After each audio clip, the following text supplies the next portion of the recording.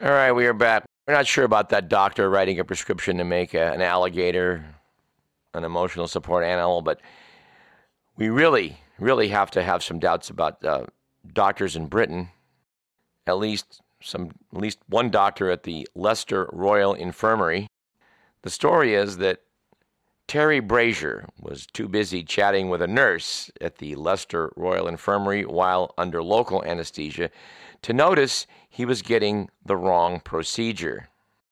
He was supposed to receive bladder outpatient surgery. Instead, he was circumcised. I bet that's the last time he distracts a nurse. Said Brazier, they didn't know what to say when they'd done it. It was a real surprise. For its part, the hospital blamed muddled notes. And Brazier has been awarded almost $24,000 in compensation by the UK's National Health Service. Now, we do admit one should receive compensation when an error like that is made. I'm pretty sure that, all of the Jews and Muslims who are listening to this program, along with a substantial portion of other males, are going to react with, what's the big deal? We ended the segment last with some looks at animals and human relations to animals. And we have a couple of good news items in that very genre. So let's talk about those. To quote from The Economist, Kurt the bison is not sure he wants to return to the wild. After 20 hours in a truck from Germany to Romania, he takes a few hesitant steps down the ramp, chews some leaves, then heads back inside. 2 hours later, he's still there, delaying the bolder females stuck deeper inside the lorry. Finally, the rangers shoot him with a tranquilizer dart, 8 men, 2 per hoof, carrying him into an enclosure where he recovers. The other beasts trot dutifully after him across a small bridge. They will join 2 herds already 50 strong in Transylvania.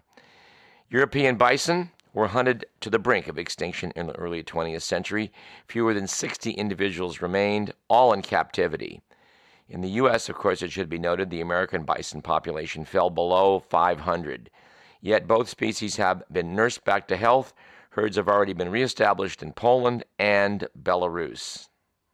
The article quotes Rob Stone of Rewilding Europe as saying, on the face of it, we're just releasing some big animals into the forest. On the face of it, we're just releasing some big animals into the forest, said Rob Stoneman of Rewilding Europe, a group overseeing the project with the Worldwide Fund for Nature, a charity. But this is a keystone species. They open the forest up. Bison herds will prevent shrubs from spreading across pastures. Red deer will flourish in their wake. Deer and bison will be preyed upon by gray wolves and brown bears. Well, we hope that works out in Transylvania. And from down under, in this case New Zealand, we have some good news about the kakapoo. The kakapoo is a cuddly bird which lives down in New Zealand. The Economist notes it is not designed for survival. Weighing up to 4 kilograms, it's the world's fattest and least flighty parrot. It mates only when the rimu tree is in fruit, which happens every few years. Like other weird and wonderful creatures of the antipodes, it evolved in the absence of land-based predators. So instead of soaring above the trees, it waddles haplessly across the dry forest floor below. When it stumbles across something that might kill it, it has a lamentable habit of standing still. Such oddities turned the kakapoo into fast food for human settlers and for the cats, rats, and possums they brought with them. It seemed extinct by the 1970s until scientists stumbled upon 2 undiscovered populations in the country's south. These survivors were eventually moved to small predator-free islands where the Department of Conservation has spent decades trying to get them to breed. Its patience may finally be rewarded. The rimu was in fruit this year, and more than 80 chicks hatched after a bumper crop, making this the best breeding season on record. Many have survived into adolescence, increasing the number of adult kakapoos by a third to a grand total of 200. Anyway, we're pulling for the Kiwis and their kakapoos. The kiwi, of course, is another New Zealand flightless bird. It is also, as I recall, a shoe polish. And no, I have no explanation for why they named a shoe polish after a flightless New Zealand bird. If you know the answer to that, feel free to drop us a line at info@radioparallax.com. And there's really no doubt that there is a kind of story that is attractive to us here at Radio Parallax. I'm not sure how I would label that particular type of story. We'll leave that up to you, dear listener. But here's an item that qualifies. Article from the Washington Post by Darren Taylor. The headline is, "This man ate expired food for a year. Here's why expiration dates are practically meaningless." Notes the article, last year, Mom's Organic Market founder and chief executive Scott Nash did something many of us are afraid to do. He ate a cup of yogurt months after its expiration date. I do want to pause right there to note that we have related on this program in years past how this correspondent discovered a cup of yogurt that had been in the back of the refrigerator for, had been pushed back there and left for like a year. It smelled fine. It looked fine. I ate it. I suffered no ill consequences. It seemed like a normal cup of yogurt to me. So naturally, we're kind of pulling for Scott Nash here. The article goes on. He then moved on to tortillas a year past their expiration date. I ate heavy cream, I think 10 weeks past, Nash said, and then meat sometimes a good month past the date. It didn't smell bad. Rinse it off. Good to go. It was all part of his year-long experiment to test the limits of food that had passed its expiration date. It turns out the dates on our food labels do not have much to do with food safety. In many cases, expiration dates do not indicate when the food stops being safe to eat. Rather, they tell you when the manufacturer thinks that product will stop looking and tasting its best. Some foods, such as deli meats, unpasteurized milk and cheese, and prepared foods, such as potato salad, that you do not reheat, probably should be tossed after their use-by dates for safety reasons. Again, deli meats, unpasteurized milk, unpasteurized cheese, and, potato salad in some cases. But the article notes that tossing out a perfectly edible cup of yogurt every once in a while does not seem that bad, but it adds up. According to a survey by the Harvard Law School Food, Law, and Policy Clinic and the Johns Hopkins Center for a Livable Future and the National Consumers League, 84% of consumers at least occasionally throw out food because it is close to or past its package date. And over one-third, 37%, say they always or usually do so. That food waste in landfills generates carbon dioxide and methane, a greenhouse gas 36 times more effective at trapping heat than CO2. You are not just wasting calories and money. You are wasting all the resources that went into growing, packaging, and transporting that food. The article notes that the FDA, researchers, and the grocery manufacturing industry largely agree on an initial solution to this particular set of food waste problems: clearer package date labels. In 2017, the grocery industry, led by the Grocery Manufacturers Association and the Food Marketing Institute, announced a voluntary standard on food date labeling. They narrowed the plethora of date-labeled terms down to two: best if used by and used by.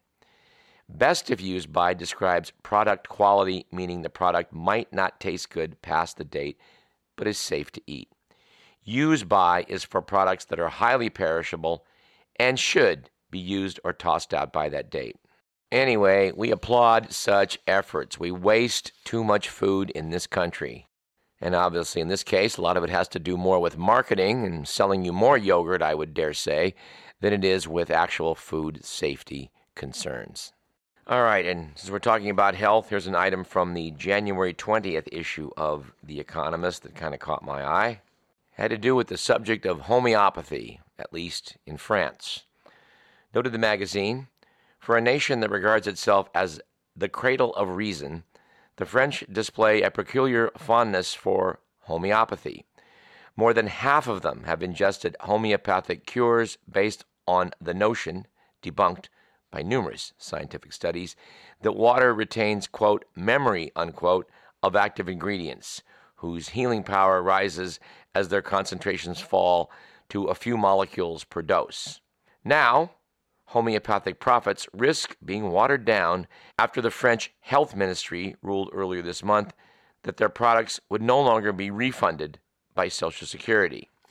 France has recognized homeopathic remedies as akin to medicine,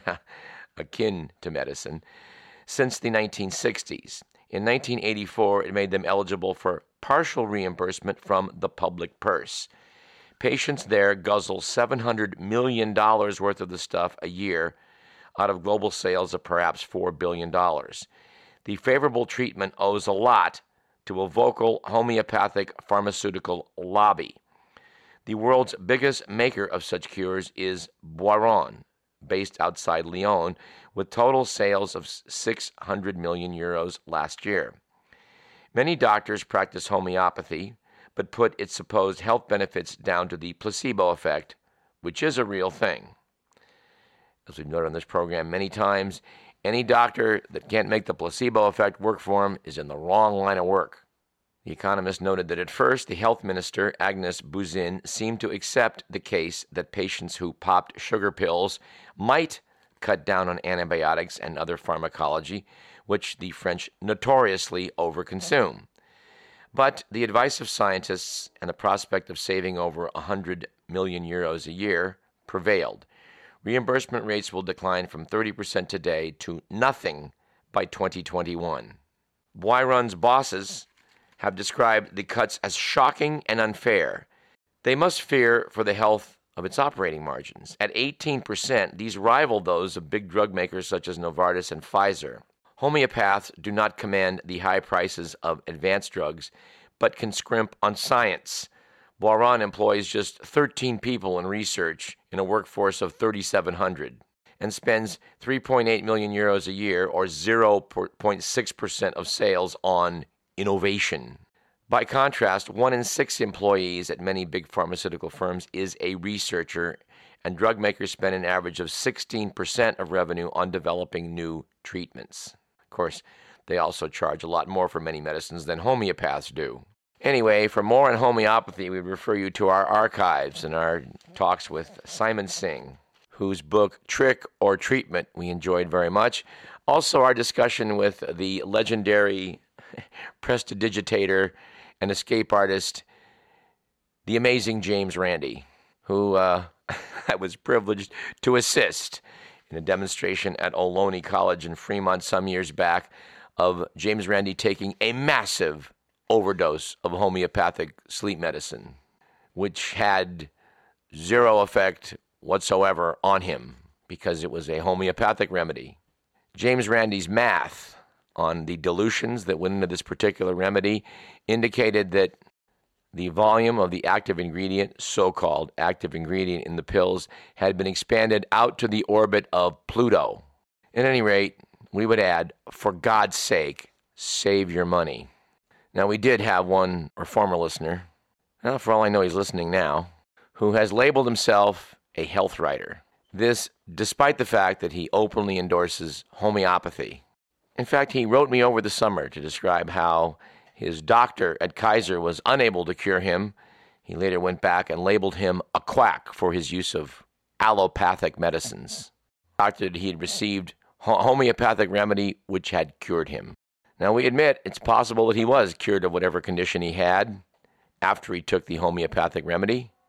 And we would also add that to be convinced that that was the reason why one was cured demonstrates the post hoc ergo propter hoc logical fallacy. We would editorialize that there's probably nothing in modern society that is more demonstrably a fraud from start to finish than is homeopathy.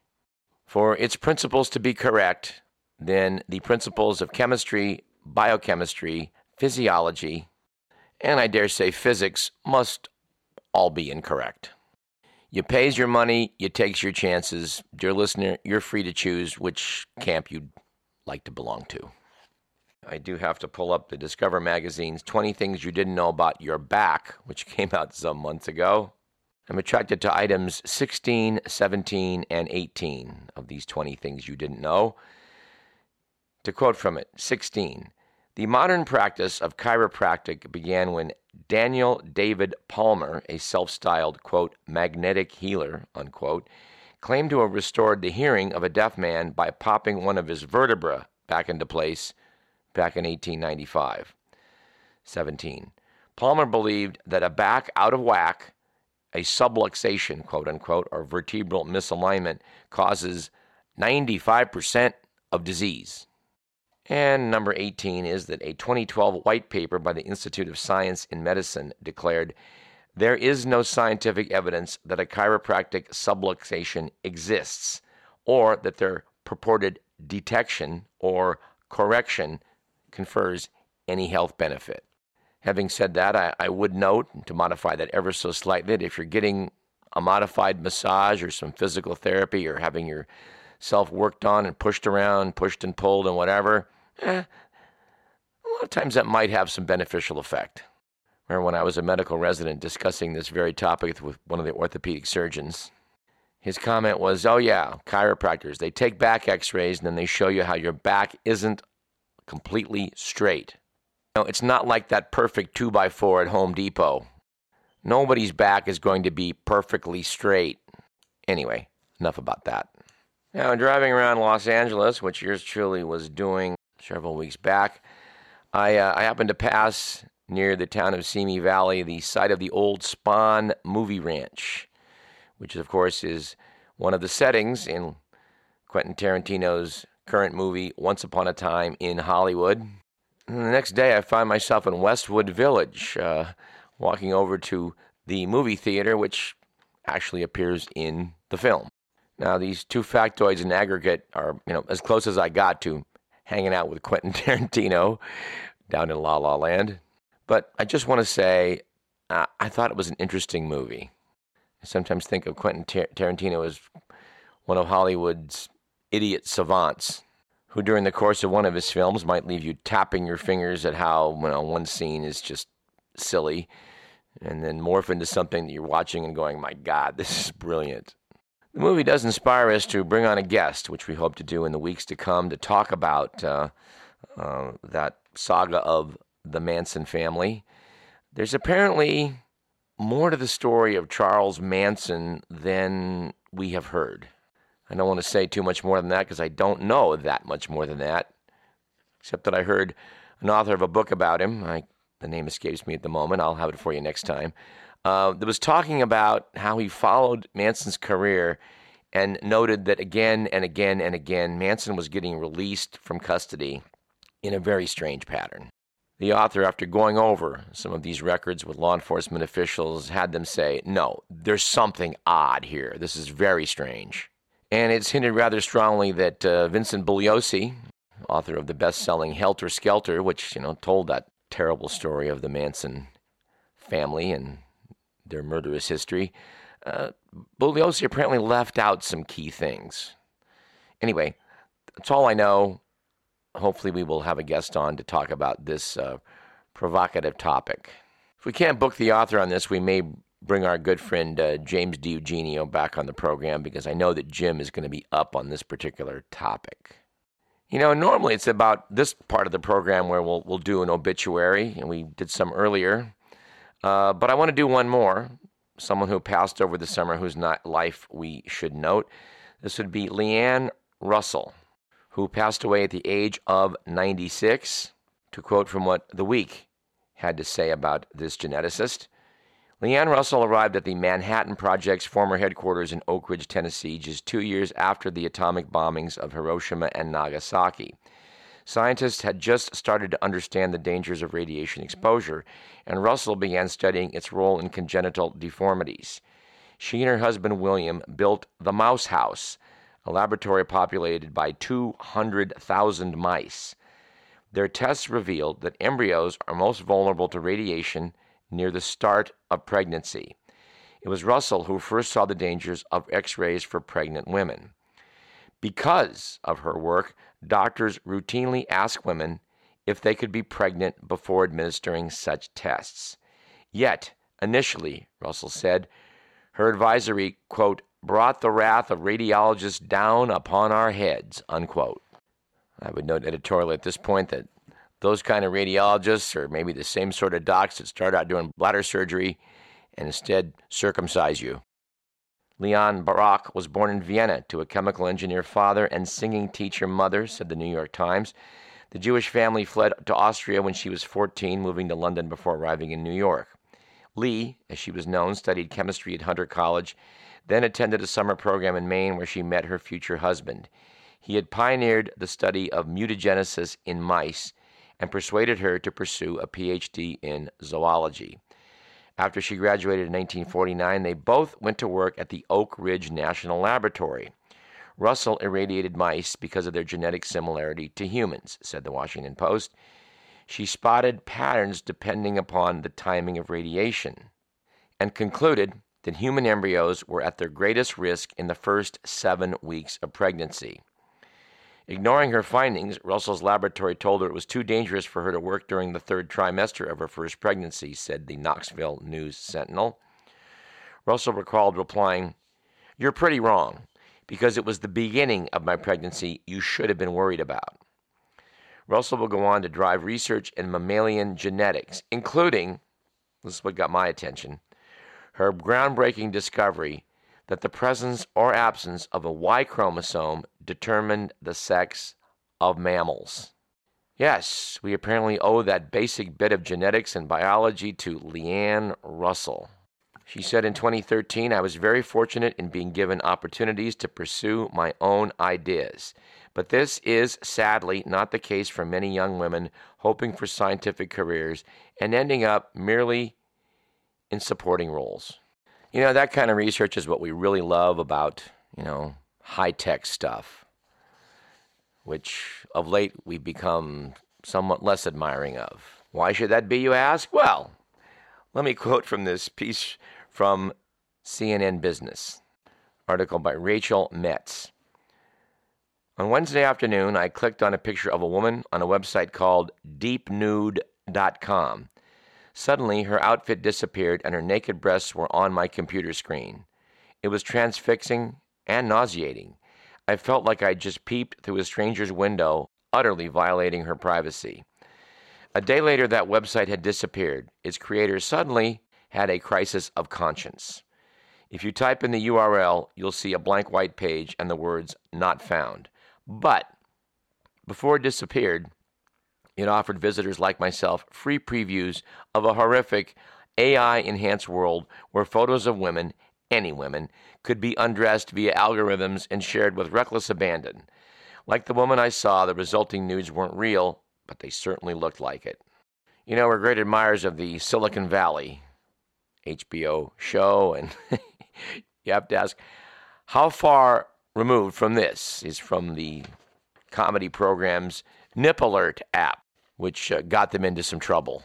And to continue on with our discussion of dubious, high-tech, Silicon Valley-type adventures, there's this article by Dustin Gardner from the San Francisco Chronicle. Dateline Sacramento. San Francisco Assemblyman Phil Ting has never been arrested, but facial recognition technology developed by Amazon links his image to a jailhouse mugshot. Ting is one of 26 state legislators who were wrongly identified as suspected criminals using the technology, according to results of a test released by the American Civil Liberties Union of Northern California. Matt Cagle, a technology and civil liberties attorney at the ACLU, said the organization ran its experiment using Amazon's recognition software and screened 120 lawmakers' images against a database of 25,000 mugshots. The program falsely identified one of 5 lawmakers, including Ting and 2 fellow San Francisco Democrats, Assemblyman David Chu and State Senator Scott Weiner. Now, critics of the software, including the ACLU, said the findings show the need to block law enforcement from using the technology in officers' body cameras. Ting is carrying a bill, AB 215, that would prohibit police departments from using any facial recognition technology on body cameras, warning it could lead to officers mistaking innocent people for potentially dangerous criminals. The bill passed the Assembly in May and is now in the Senate. Said Ting, clearly, this software is faulty. His bill is opposed by a host of law enforcement groups, including the California Peace Officers Association. Sean Rundle, the association's deputy director, said, "No California police agencies are using the technology now, but police should have the chance to show how they could use it correctly." Supporters say police could use the technology like a red flag system to alert officers if an image captured on a body camera matches that of a suspect or someone in an arrest database. Microsoft announced last April that it had denied an unnamed California law enforcement agency's request to buy its recognition technology for body cameras. Amazon Web Services, the company unit that developed Rekognition, that's its name, criticized the ACLU's findings. A spokesman accused the privacy watchdog of once again knowingly misusing and misrepresenting Amazon's Rekognition to make headlines. Amazon suggests police agencies set the software's confidence threshold setting, a measurement of how accurate the software considers its suggested matches, at 99%. Cagle said the ACLU used the program's default 80% setting in its experiment with California's lawmakers' photos. Said Cagle, body cameras were promised as a police accountability tool, not as a surveillance system. People should be able to walk down the street without having their face logged into a government database. Last year, by the way, the ACLU ran a similar experiment using images of members of Congress. It found that Amazon's program incorrectly matched 28 of them with suspected criminals. Of course, we do want to say we are talking about congressmen here. All right, we got about 3 minutes left. Let's go out with some things that sort of turned up from the miscellaneous department, humorous. Someone, I don't know who sent this one around, a quote from Gloria Steinem, who reportedly said, "How about we treat every young man who wants to buy a gun like every woman who wants to get an abortion? Mandatory 48-hour waiting period. Parental permission. A note from his doctor proving he understands what he's about to do. A video he has to watch about the effects of gun violence. Let's close down all but one gun shop in every state and make him travel hundreds of miles, take time off work, and stay overnight in a strange town to get a gun. Make him walk through a gauntlet of people holding photos of loved ones who were shot to death, people who call him a murderer, and beg him not to buy a gun." We like it. Now, I hate to close today's program talking about Donald Trump, but if you are going to talk about comedy, albeit dark comedy, well, he's a good place to be. I guess the Secretary of the Interior threatened to fire meteorologists at NOAA, the National Oceanic and Atmospheric Administration, which, hires professional meteorologists to do things like track hurricanes. Evidently, when the president decided to play amateur meteorologist and predict that a hurricane was going to hit Alabama, and he was corrected by the authorities at NOAA to say, no, Alabama's not at risk, the embarrassment of our chief executive came into play and firings were threatened. We will, in the weeks to come, reluctantly, of course, take up again the topic of how science is being challenged by those who don't know any. Oh, and if you're keeping score of Donald Trump's abilities as a weather forecaster, note the following chronology. September 2017, Category 5 Hurricane Irma evoked the following quote from Trump. "Looks like it could be something that would not be good." September 2017, Category 5 Hurricane Maria, said Trump regarding Puerto Rico. "This is an island surrounded by water, big water, ocean water." October 2018, Category 5 Hurricane Michael, Trump. "It's like a big tornado, a massive tornado." September 2019, Category 5 Hurricane Dorian, said Trump. "I'm not sure I've ever even heard of a Category 5. He's never heard of a Category 5 hurricane, and yet he believes he can plot its path. All right, that about does it for today's program, which was produced by Edward McMillan. My hope is on next week's program I'll have a better voice. Be sure to plan to have some good material. This is Douglas Everett for Radio Parallax, today and again next week. We'll see you then.